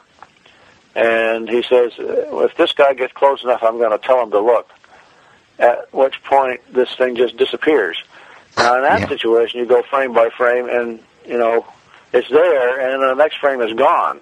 If that thing did an acceleration, it got completely out of the field of view in 1/3 of a second, the frame time. That's ridiculous. Either that or it just dissolved where it was. Right. So Ed didn't say anything to you this past meeting that he had any other sightings or experiences at all? No, I didn't expect that he would. It was clear from previous, like 10 years ago, conversations that he didn't want to tell me anything. He didn't want, because he knew by that time that every time he tells me something, investigation, and that always meant more work for him. Right. Every time he had a sighting, there was stuff that I asked him to do, and he more or less, maybe grudgingly, but he basically did whatever I asked. Right. And even up until the 1995, 96, and 97 sightings, when he asked me to calculate how big this object was, because in the 1997 sighting, for example, it was maybe only 30 feet from him. It wasn't very big, but he didn't know. He wanted to have an idea of what it was. He had interesting events, interesting aspects of the photos, like in the 1996 one, I think it was. There's a shadow in the water. Huh. Thing casts a shadow. The July 1995 shadow, what I call the shadow video, where you think the Martin Allen one was bizarre, where it disappears at high speed. The shadow video of July 1995, the camera is sitting there on a tripod. Ed, for several days, had seen this thing appear. So he decided to just turn the camera on, let it look out the window, and then he'd go back and review every day to see if it picked up anything. And he's got the camera going, and he happens to know where is this object appearing, coming from the west, traveling towards the east. He doesn't touch the camera at all. It just sits there. And after this is all over, he says, gee, I don't know if I got it at all or not. It went to a distance where it actually appears in the field of view. It goes almost halfway across the field of view, reverses direction, and goes off. It comes in from the left, stops, reverses direction, and goes off at the left. Now, just to see, and by the way, this image is large enough so you've got some real structure to the image. You know what it looks like, and it's not somewhat comparable to Ed's craft from years before. But the thing was, when Ed was playing this to me, he wanted me to figure out how big it was and how fast it was moving. I said, well, how the hell am I going to do that? I don't know how far away it was. Right. And I always treat these as if, well, it could be a hoax. If it were a hoax, how would he do it? Well, I hadn't seen the video when he starts telling me, gee, what's that? And he's looking at the ground level. Now, you have to imagine this scene. What you see at the bottom, the very bottom, is water, the Santa Rosa Sound. You're looking right across the Santa Rosa Sound to the south shore of Gulf Breeze. At the south shore of Gulf Breeze, there's trees all the way along the shore. Trees and houses, trees and houses. It's the same scene that you see in the waterspout photo, basically. Oh, okay.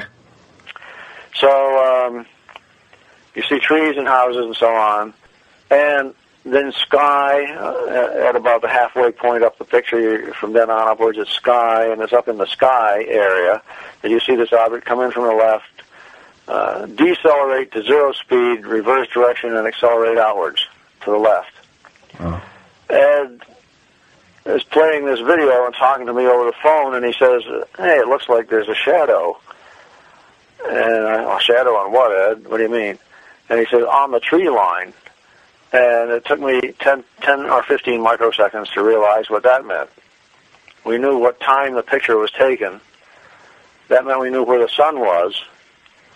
We could calculate from where the sun is, where that shadow ought to be, and use the shadow as a method of actually triangulating. Wow, okay. Yeah. It was a bizarre situation, but the shadow, the sun had to come down at a high angle, 40 degrees or something, downwards past the object onto the trees. So I knew that I could calculate how far the damn thing was. It was around 7,000 feet. Jesus. Or 6,000, I forget exactly. And when I got a copy of the video, sure enough, the object moves from right, comes into the field of view and moves to the right, and you can see the very dim shadow moving right along with it. Oh. And then it reverses direction, and the shadow reverses direction and moves off to the left. Sainio, I don't know if you know who Jeffrey Sainio is. I mentioned him in the past. Another photo analyst for the Mutual UFO Network, and one of the best guys around in that business. He was able to bring out that shadow, make some videos where it became entirely clear that the shadow was there, moving to the right and then to the left. And sure enough, I was able to calculate. It was doing 500 miles an hour. When it came into the field of view, decelerated to 0 speed relative to us in a couple of seconds. I forget what it was.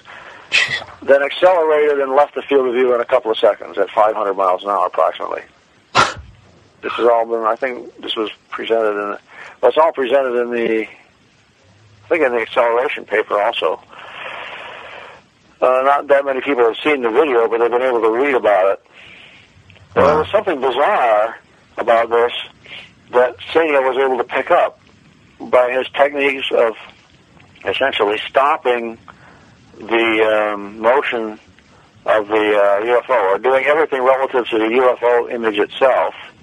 He noticed that the shadow image was not perfectly tracking the UFO image. It seemed to lag behind on the way from right to left and precede in the light, from right to left. From left to right, it was lagging behind. From right to left, it was ahead, I think. Huh. Which is bizarre and leads to the following suggestion that maybe some sort of a field around the object was actually bending the sunlight. I don't know, that sounds pretty bizarre, but then UFOs are bizarre anyway. Yeah, this is true. This is true. Again, we analyze this from the point of view of, could this be a hoax? How in the world would Ed create, you can create a moving image of a UFO on the window by painting it on a piece of glass and sliding the piece of glass back and forth. But how the heck are you going to get it to track a shadow on the trees the same way? That's suffice crazy. to say, it became, as I have learned over the years, almost anything could be faked if you got the time, money, capability, equipment, and so on, and the knowledge how to do it. And as far as I could tell, Ed had the money, but that was about it. Yeah. Well, I have one last question for you on my behalf here, which is just when you went back to Gulf Breeze last year, or was it earlier this year? Yeah, it was February this year. February. Did you get any sense from the town that there's... Yeah, well, I was just going to say, did you get any sense that the town is still abuzz about this in any way, or is it just a moot point? I did get to meet very briefly a couple of people who were involved way back then.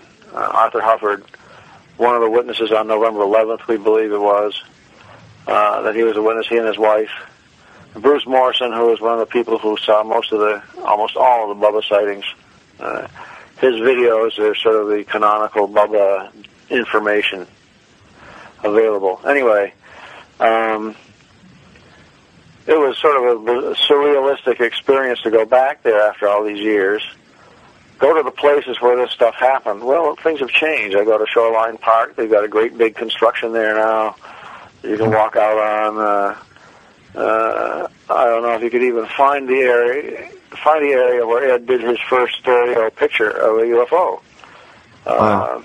You could say, well, it was in this area, but there's nothing left that you can point to.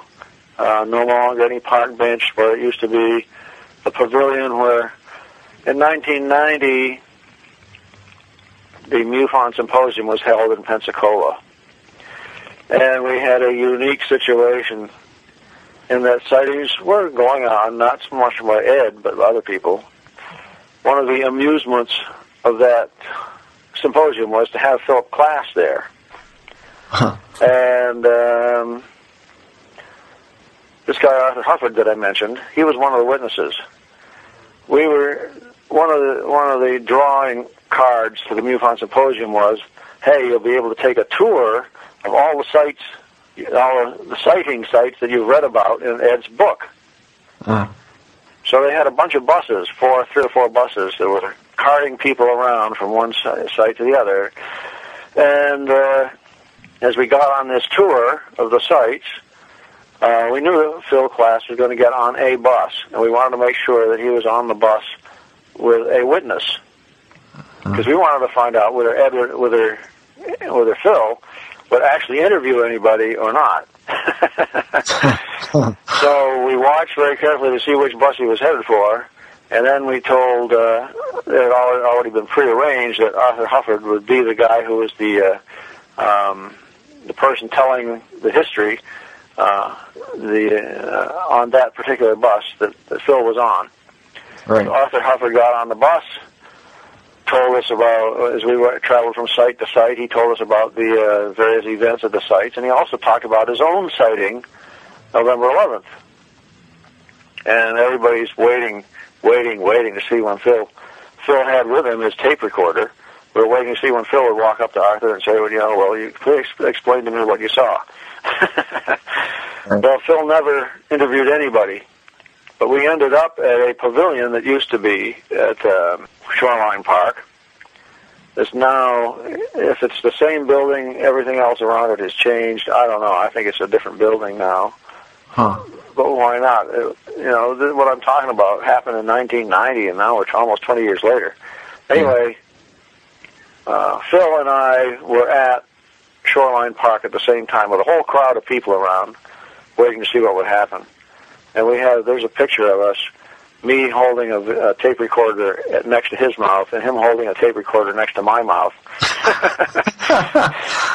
To make sure we get exact testimony about, who thinks what about what. Mm-hmm. But all that stuff is gone. As I said, in the back of my mind, I'm thinking of all the bizarre, amazing things that happened back in 1988, 92, or 90, even 96, as I'm driving around Gulf Breeze, and it's all just, who cares? Mm-hmm. Wow. Now, there was a book written by a guy by the name of Myers, who did the newspaper stories on Ed starting in 1990. Craig Myers has written his own book 2 years ago, I guess it was, in which he calls the whole thing a hoax. I found the book at the library there. Ed's book is there, Myers' book is there. They don't really have a big selection on UFOs. You would think they would have at least Ed's 3 books there.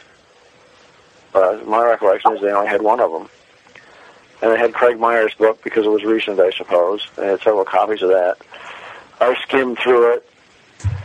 Myers trivialized the whole thing, and of course he didn't understand the technicalities of the photography and stuff that, as I said, impressed me. Mm-hmm. So that's the way the situation is. Gulf Breeze is a sleepy non-UFO town, as the situation is right now. No. I don't think they even paid much attention when the UFO hunters showed up. But the UFO hunters organization gathered together a bunch of witnesses, including recent witnesses. There was a lot of stuff that was left out of that show. Of course, that's normal situation. Sure. They probably taped 2.5 to 3 times what they could actually use. But there are a number of sightings that they interviewed people that would have been really interesting to put on, but they didn't. Right.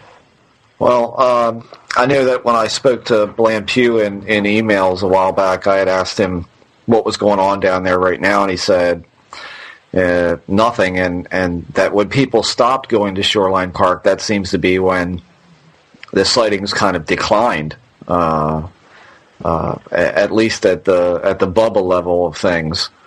Well, and the bubble level sightings back in 90 to 92 went along with people going out every night. Even major news media sent correspondence there. Right. And in many cases, the correspondent going there assumed that they were going to be able to trash the whole thing, but they became witnesses. Uh-huh. Did you, Bruce? Do you see that as a component to this in all your years in this? Do you see a component of, people going actively to seek these things out, end up finding them? I'd say in most cases, people going out to seek something don't find anything. Right. Now, the Gulf Breeze situation was perhaps unique, or certainly a very rare situation in that regard. One of the guys I call the Gulf Breeze research team, Bruce Morrison, Ann Morrison, his wife, and several other people whose names escape me at the moment, would go out virtually every night, but there were others who would come in who they would have sightings from anywhere from 4 to one sighting had over 100 witnesses. They went out every night on the off chance that they'd see something. The only nights they skipped were the nights when it was freezing in Gulf Breeze, and it actually does get very cold in Gulf Breeze in like January and February. Uh-huh. But they were out there, and they were sort of like trained observers. They knew when they were looking at airplanes and so on. They knew when something was strange. They kept on going even after July 8th of 1992. I mean, July 4th of 1992 was their last sighting of what had been called Bubba. They continued to go out for a number of months afterwards, and they just didn't get anything. Wow. Finally, in 93 or 94, I guess they basically gave up. Although there were sightings off and on, it was nowhere near a situation. In 90 through 92, there were periods of times where you could almost guarantee a sighting every night. Yeah. When I went there in September of 1991, they were having sightings at the rate of 2 or 3 a week. That's why I thought it was worth me spending a few $100 to go down there. I knew at the very least I could talk to recent witnesses, even if I didn't see something myself, but I knew there was also a good possibility that I'd see something myself. And Yeah. like I said, I was told that the night before I showed up, there had been a sighting. The night I showed up, there was no sighting. The next night, there was a sighting. Then there was 2 more nights when I had to leave, and the third night, another sighting. Right, yeah. So- I mean, there you go. Yeah. Well, Bruce, I think we're done. So, Okay. I mean, we could go on for hours on this stuff, but Who's Richard Doty? Oh, wait, no, that's a whole other hour. I But, need to fry your brain. but anyway, thank you so very much for coming on, and I know I speak By the for way, our audience. Mention you know. my website. Yes, please do that. That's www.brumac, BRUMAC, .8K, number 8, letter K.com. Brumac.8K.com. If you just Google on my name, Bruce Maccabee, you will eventually find my website. There So you it's go. www.brumac.8K.com.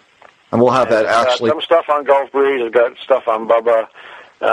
It's got the magnetic UFO case from Gulf Breeze, which had nothing to do with Ed, and some other sightings, and of course a lot of stuff, New Zealand and astronaut sightings, and the Japan Airlines 1628, the largest report ever done on that particular event, which has been been important in the Disclosure Project because of Mr. Callahan, who was the investigating officer for the FAA.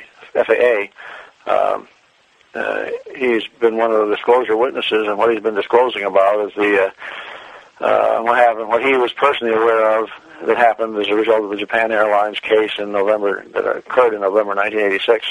This even things up to Stephenville, Texas. So anyway, there's a lot of stuff there, and I hope everybody visits. Yeah, that'll be linked to your name actually on our homepage where we're advertising the show. So everybody check it out. And Bruce, I think I speak pretty much for everybody that listens to this show, is that we thank you for everything you've done over all these years of doing this stuff. Indeed. Because for my money, you're one of the guys that has done the most leg work, back-breaking work, eye strain work. Yeah. So thanks a lot for doing all that you do for this stuff. I really mean Yeah, that. well, thank you for saying that. Yep, indeed. And thank you for listening at UPRN 105.3, 105.3, New Orleans. And on the internet.